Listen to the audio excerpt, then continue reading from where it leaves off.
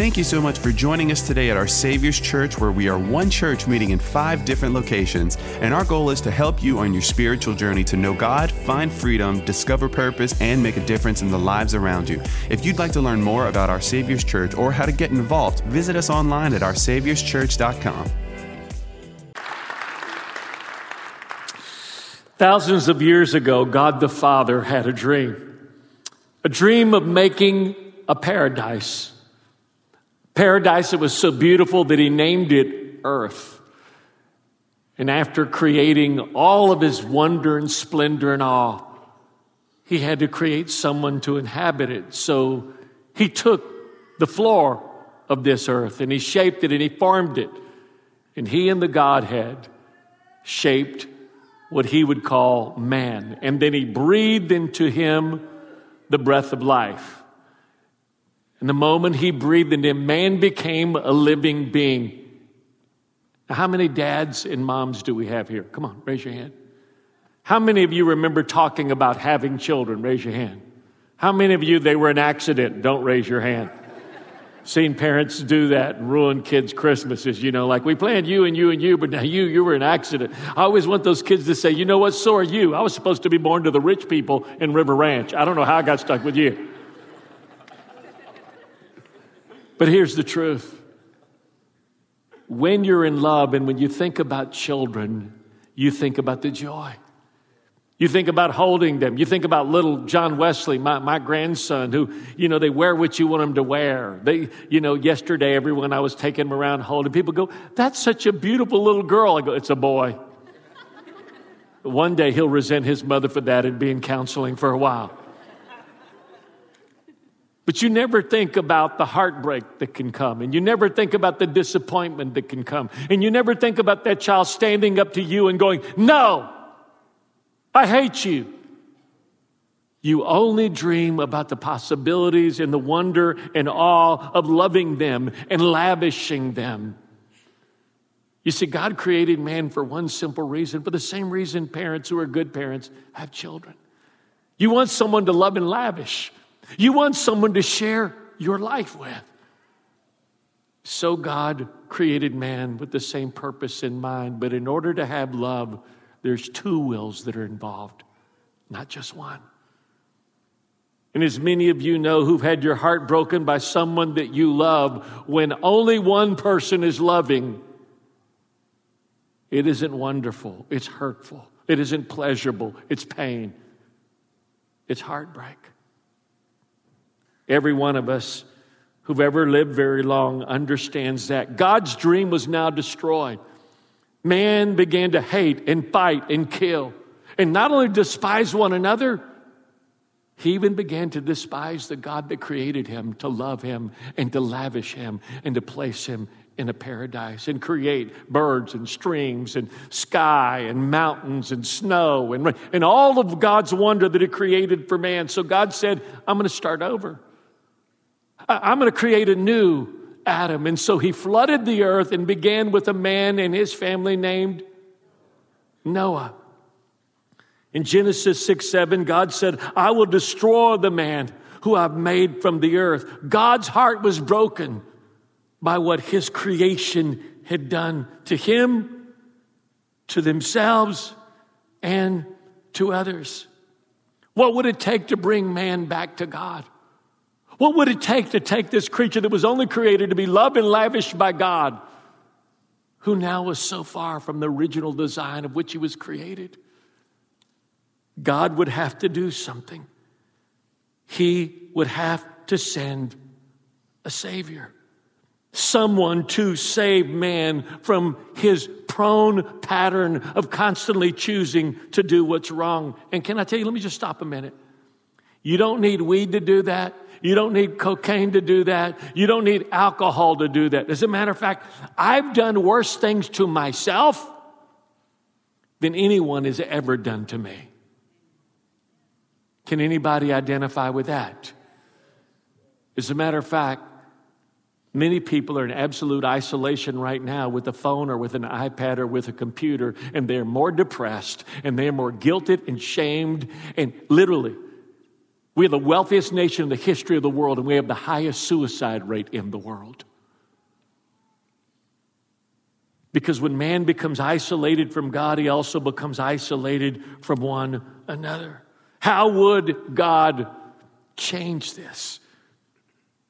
Someone said if our greatest need would have been information, he would have sent an educator.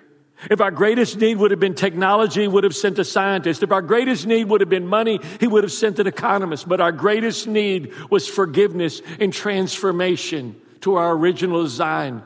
So God sent a Savior. A Savior. So if he was going to send a Savior, how would he know who he was? When would he come? And how would he come to earth? These are all legitimate questions that should have legitimate answers. God wanted to send a Savior whose origin and identity could not be denied when he came. Some people foolishly think the reason that you're a Christian or I'm a Christian is because we just happen to be born into the right family in the right circumstances. But had you been born in another part of the world, you'd be Buddhist or Muslim or Hindu or something else. But that's not the case. God wanted to send a Savior, and he wanted to make sure that we knew when he came, his origin and identity could only be that he was the Savior of mankind.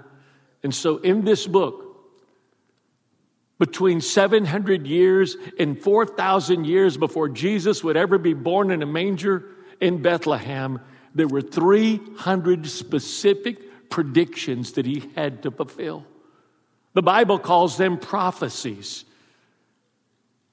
And they would govern when he would come, how he would come, who his mother would be, who his father would be, what family line.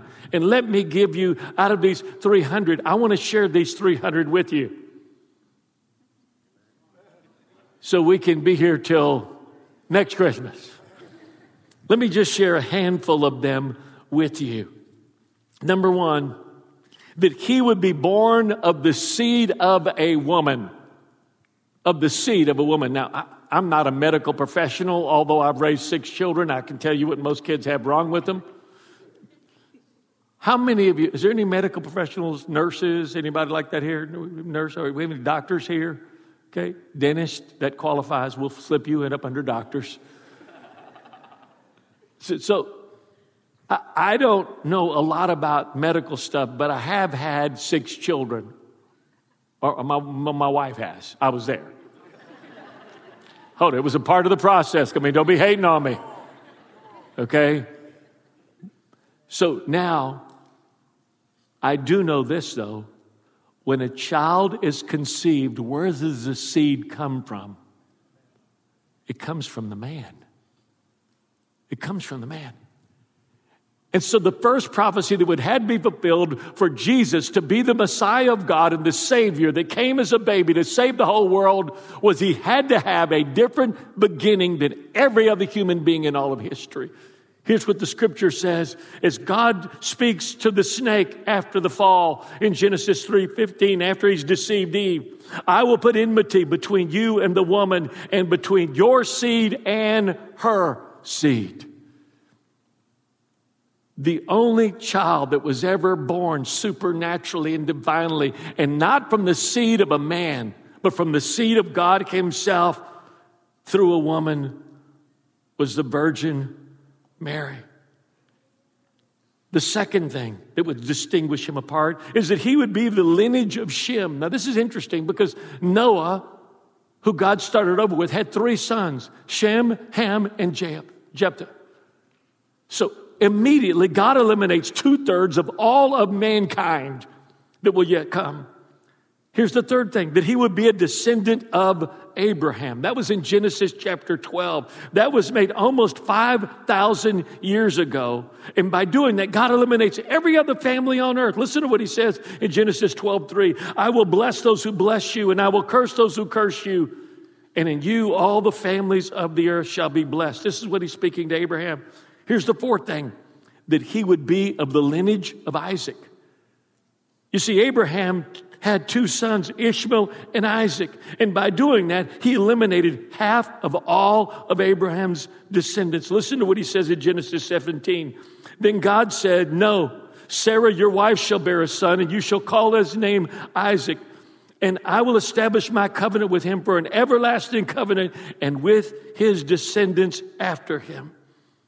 Here's the fifth thing, that he would be of the lineage of Jacob. Now, many of you know Jacob later had an encounter with God after he was as an adult, and God changed his name from Jacob to Israel. Israel had 12 sons. Listen to what the next one is. Number 6, that he would be of the tribe of Judah. In doing that, he eliminates 11/12 of all of Jacob's children to say he would come from Judah, or the Jewish tribe. In Genesis 49:10, the scepter shall not depart from Judah, nor a lawgiver from between his feet until Shiloh comes. And to him shall be the obedience of the people. Here's the seventh thing he said. He would be of the family of Jesse. Now, most of us aren't real familiar with Jesse. Jesse's son was a giant killer. What was his name? There were 8 sons in Jesse's family, but out of them, God eliminates 7/8 of them and says, he will come from the lineage of David. The lineage of David. So here's where we are so far. Seed of a woman, lineage of Shem, descendant of Abraham, line of Isaac, line of Jacob, tribe of Judah, family of Jesse, household of David. Isaiah 6:9. Many of you have this on your Christmas cards. For unto us a child is born, and unto us a son is given, and the government shall be upon his shoulders, and his name will be called Wonderful, Counselor, Mighty God, Everlasting Father, Prince of Peace, and of his increase and of his government and his peace there will be no end. And upon the throne of David over his kingdom, in order to order it and establish it with judgment and justice from that time forward, even forever. Here's the ninth thing, that he would be crucified in his death. Now here's what's interesting.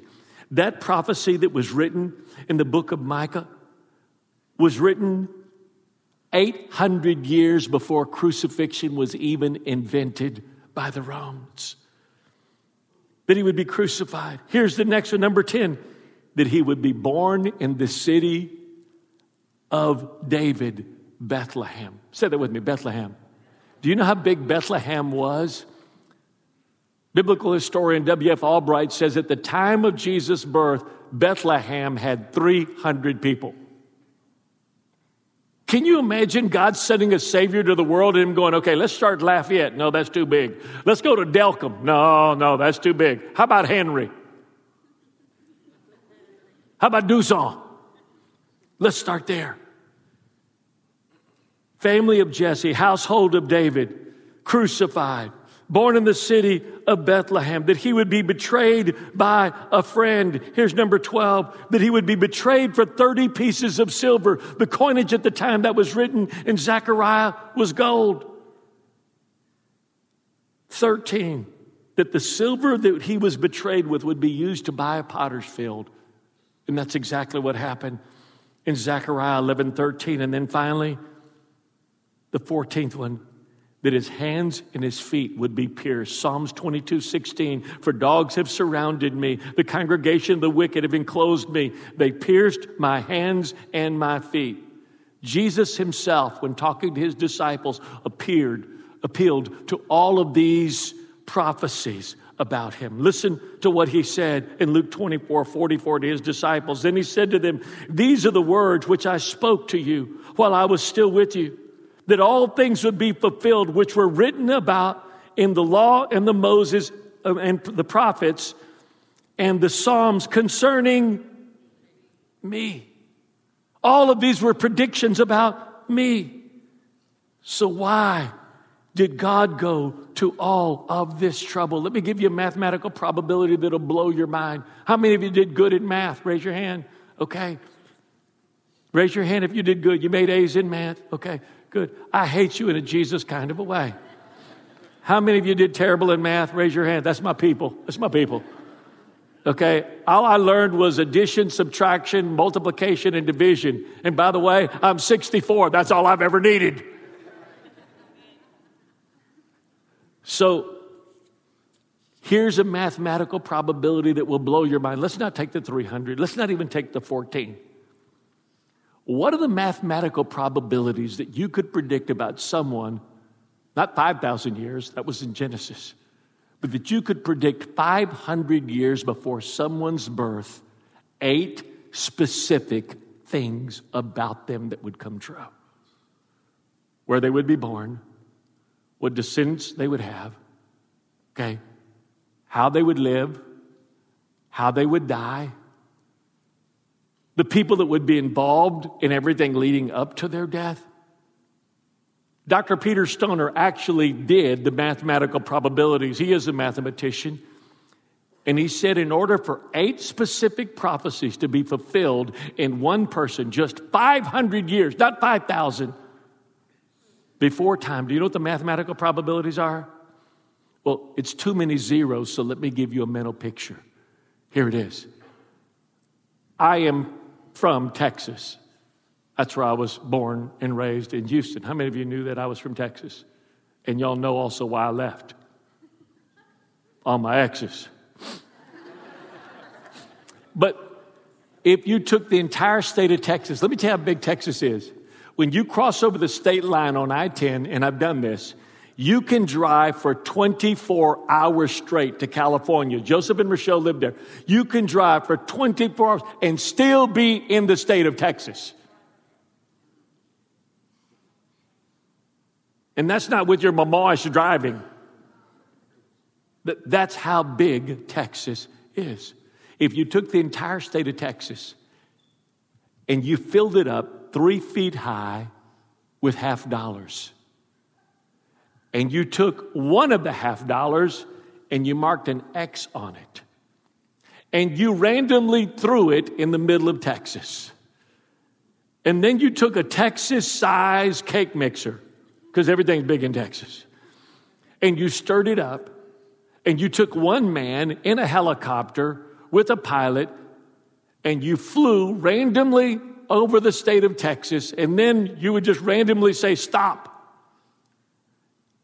And then you land right in the middle of those $50, and then you take the passenger and you blindfold him, and then you let him out and reach down and pick up a $50, and the mathematical probabilities that he could pick up the $50 the first time with an X on it, 3 feet high, all across the state of Texas, are the same mathematical probabilities that one person could fulfill 8 specific prophecies about their life 500 years before they come. Why? Because God wanted you to know He was sending a Savior. All of this was to proclaim 3 truths that are eternally true. Number 1, Jesus said, I came to save you. I came to save you. Now, people make fun of that. When I came to South Louisiana, I found out things could get saved I didn't even know were savable. I got close to the Baudouin family. I led most of their children to the Lord. Michelle was about 13 years old. I was 19. There was nothing going on. But I would be there for Sunday eating after church, and then they'd say this, hey, would you go save the dishes? Like, I'm from Texas. I'm going, save the dishes? These people are holy. I mean, where I'm from, people get saved. I didn't know dishes got saved. Instead of, the actual translation apparently from French to English is put up, is save. So that's what it was, save the dishes. What did Jesus actually come to save us from? What did He come to save us from? Did He come to save us from drugs? Did He come to save us from opiates? Did He come to save us from porn? Did He come to save us from immorality? Did He come to save us from hate? Did He come to save us from bitterness? Did He come to... He came to save you from you. I want to say again, I've done worse things to myself than anybody has ever done to me. Me left to myself, separated from the one that made me, that loved me because He just wanted to be with me. I've done worse things to myself than anyone. He came to save you from guilt. You can argue all you want, religion, you can argue theology all you want. Everyone has experienced guilt before. You're always reminded when you see a little kid who just learns to experience it for the first time. They're 2 or 3 years old and you tell them, don't get any candy. And then all of a sudden you turn around to leave and they go.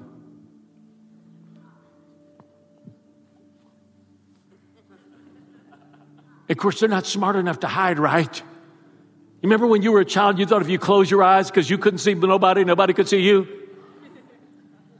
And they start eating, and there's chocolate all over their face. You come around, you're walking in, and there's chocolate all over. Did you get any of that chocolate?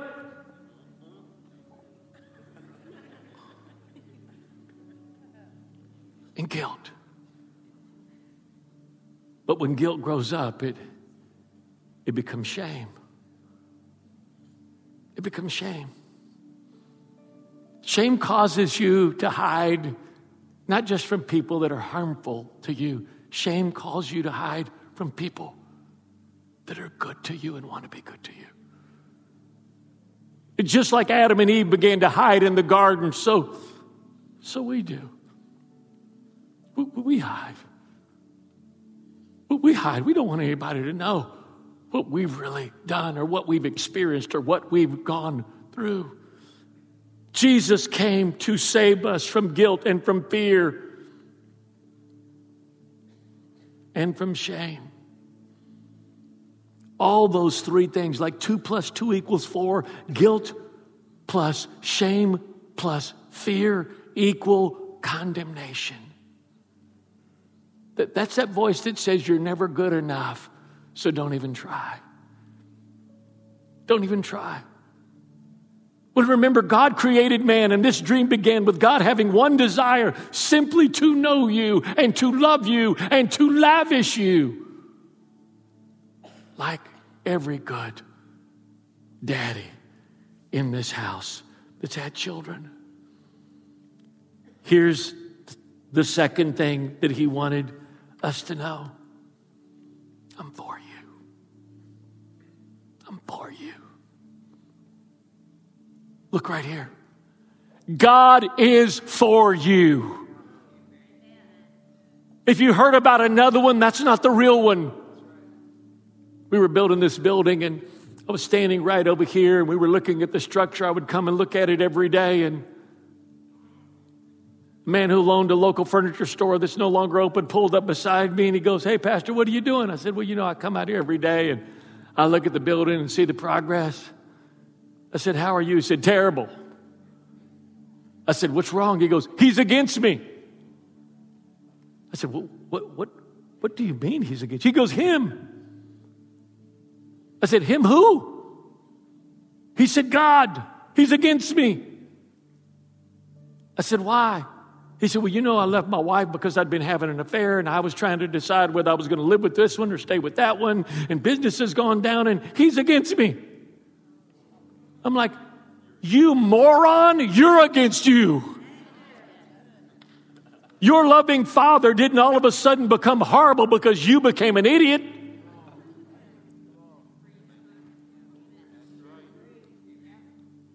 You're against you.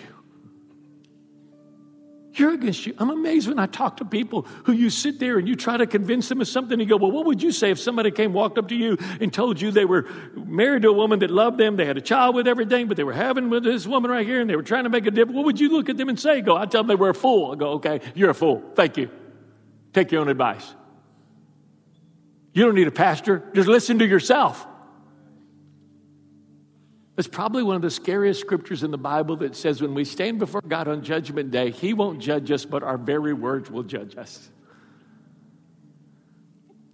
Like, every time you've looked at somebody doing something stupid and go, "That's stupid. Why are they doing that?" You're going to see that, and then you're going to see yourself doing that and go, "Oh, you don't know? You didn't know it was wrong?" God created you and me to fellowship with us, to love us, and to enjoy us like every good parent. God is for you. I love you. Satan told Eve 3 lies that people still fall for today. Number one, God is selfish. God is selfish. Can I tell you this? It's taken me a long time in my Christian life, and I'm still growing and I'm still learning. But every time a big decision has come and I've not surrendered my will to God to obey Him and instead did what I wanted to do for the moment, I have almost a perfect track record of 50 years of being wrong. And every time I've trusted Him and laid down my will and allowed Him to guide me and direct me, 100% of the time, it's always worked out better and for my good. Look at me. God's not mad at you. You might be mad at you. Other people might be mad at you. But God is for you. He's for you. He's not selfish. The second lie that He told her is that disobedience does not have consequences. I can't tell you how many people I've sat across and said, this is what I'm going to do, but because I'm just not happy in this situation. And I've looked at them and I've said this, listen to me. You can make your choices, but you can't choose who you hurt after that. You can't unhurt people when you make costly decisions. Here's the third thing, that God doesn't want what's best for you. That God doesn't want what's best for you. Look right here. Remember when you were a teenager? Someone would say, what's going on? My parents, they just want to control my life, and they're just telling me everything I got to do. And let me tell you something. One day I'm going to get out of here, and I'm going to wear ripped jeans, and I'm piercing everything in my body. My whole head is going to be a tattoo. I'm going to have more pins and things sticking up out of me than a pin cushion. And I'll show them.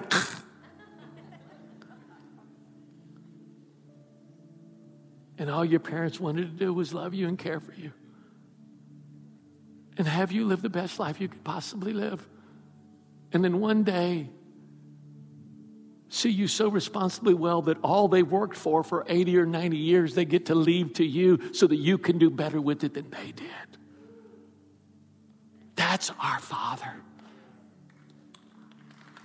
I'm sorry for the false advertisement. One of my mentors said the task of the modern day church is to rescue Jesus from modern day Christianity. Maybe it's true. Maybe it's true, but He loves you with an everlasting love. He is for you. Say that with me. God is for me. Come on, say that. God is for me. Pastor, you don't know what I was doing last night. I don't care. He's still for you. Your disobedience doesn't change that He's amazing. Here's the third thing. I want to be with you. You see, that was the reason He created man. That was His dream from the very beginning. Like every mom and dad, that you would have children, that you would love them and lavish them, and y'all would both enjoy one another, and that you'd grow old together. My kids are all here, so I got to confess something to you. I couldn't wait till they got out of the house. I'm like, honestly, they're here. They'll tell you. A couple of them I kicked out.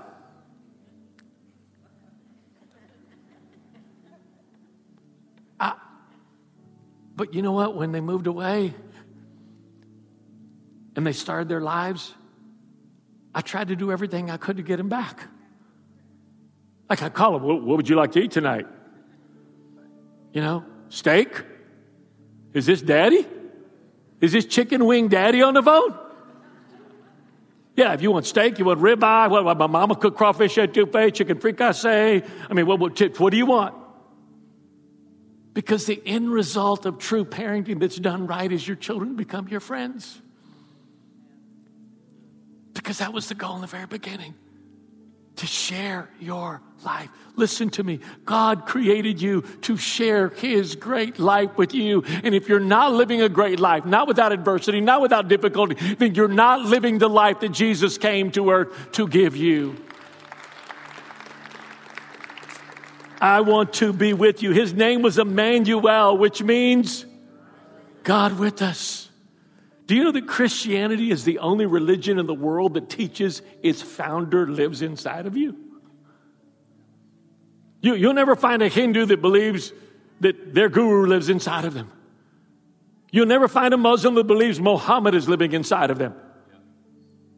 Christianity is the only belief system in the world that actually believes that when you surrender to its founder, he comes to live inside of you. That's how much he wants to be with you.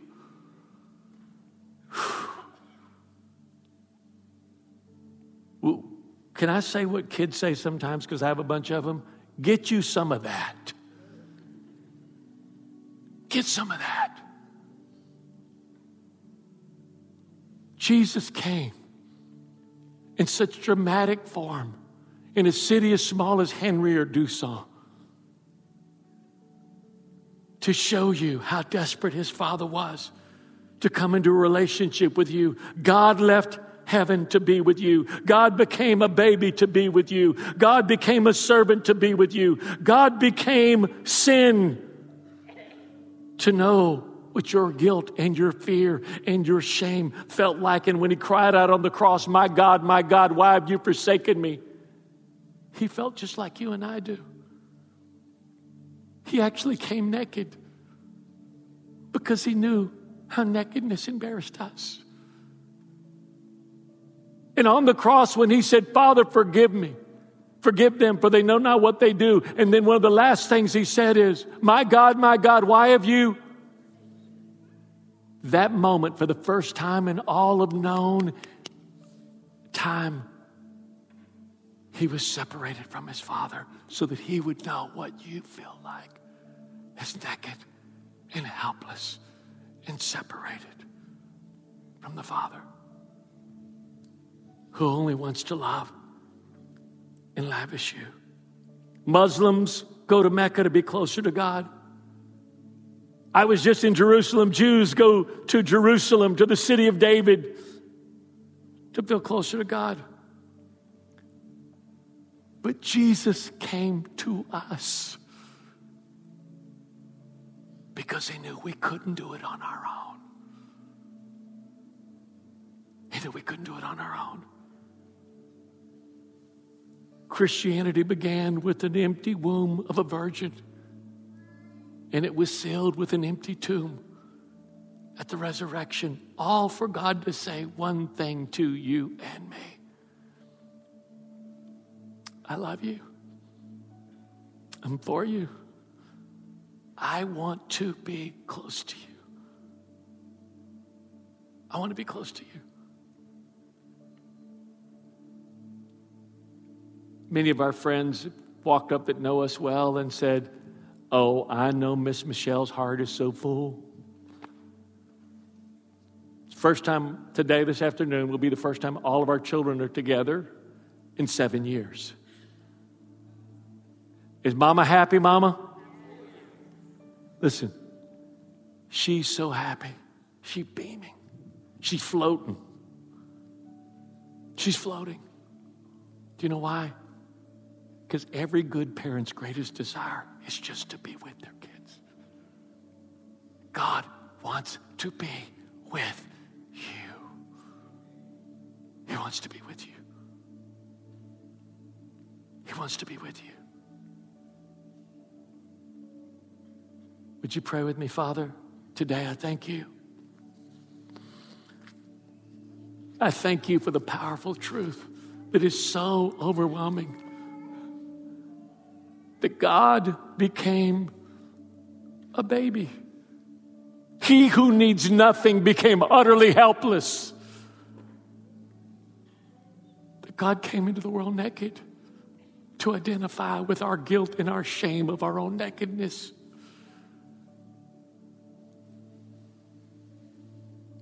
And that God in Christ came to save us. Today, Father,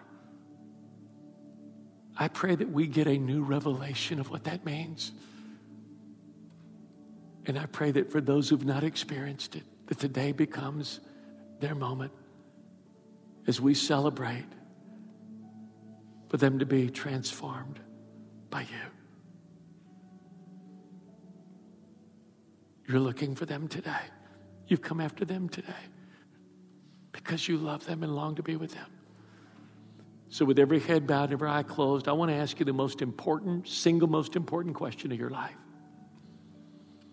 You say, Pastor, why is it the single most important question of my life? Because Jesus said in John 3:3, unless you're born again, you will not see the kingdom of heaven. Unless you're born again, you will not enter into the kingdom of heaven. Why did he say that? Because every person born since Adam and Eve has been born spiritually dead. When they ate of that tree in the garden, they died spiritually, and every descendant since that day, including you and me, have been born spiritually dead. Billy Graham was born spiritually dead. Mother Teresa was born spiritually dead. And you and I were born spiritually dead. But Jesus came so that we could be reborn. To be reborn. Pastor, how can I do that? It's what I've always wanted. I wanted a fresh start. I wanted to know God. I wanted to be close to Him. It's as easy as ABC. A, admit that you're a sinner. Admit that you're a sinner. B, believe that Jesus Christ became your sin bearer. And He died for your sin, guilt, fear, and shame. He became condemned so you could no longer be condemned on the cross. Somebody will pay for your sin. Either He did or you will. And C, confess Christ as your Lord and Savior. As you trust Him completely. And the moment you do that, you become spiritually alive. Christ comes to live inside of you. You have a spiritual resurrection just as He was physically resurrected. So the moment I'm going to count to 3. And on the count of 3, if you say, Pastor, I believe in God, I believe in Jesus. I may have been christened or baptized or even joined a church, but I've never prayed to be born again. Pastor, would you pray for me today? Today, I need to be born again. It only happens once, just like the day you were born. But if you're here, you just say, Pastor, would you pray for me today? I want to be born again. I want a new beginning. I want Christmas Day to be my first spiritual birthday. Then when I get to the count of 3, I'm going to ask you to raise your hand real high, and I'm just going to pray for you. I'm the only one looking. I'm just going to pray for you right where you are for today to be the first day of your spiritual journey and resurrection. 1, God brought you here. He did. Yeah, I know your grandmother, mother, or friend invited. It was not them. God did that. 2, the last 48 hours of your life have been God preparing you for this moment. He's been calling you. Those unmistakable coincidences that have come together, that isn't a coincidence. That's God. And now's your moment to begin your spiritual journey. 3, if that's you, lift your hand high. I want to pray for you. 1, 2, 3, 4, 5, 6, 7, 8, 9, 10, 11, 12, 13, 14, 15. Anywhere else? Okay, you could put your hands down. Last 10 seconds. Pastor, I didn't raise my hand with these 15, but I should have. My heart's about to beat out of my chest. I know God is talking to me. I don't know why I've waited so long. I want to know God. I want Him to come live in me. I want to be close to Him. I didn't raise my hand, but I should have. Raise it up high right now and wave it at me. I'm asking this last time for you. Yes. Wave it at me. Yes. Yes. All right. All right. Church, let's pray out loud the prayer that we prayed to be born again with all of those that raised their hand today to begin their spiritual journey of new spiritual life. Dear Lord Jesus, I believe You're the Son of God.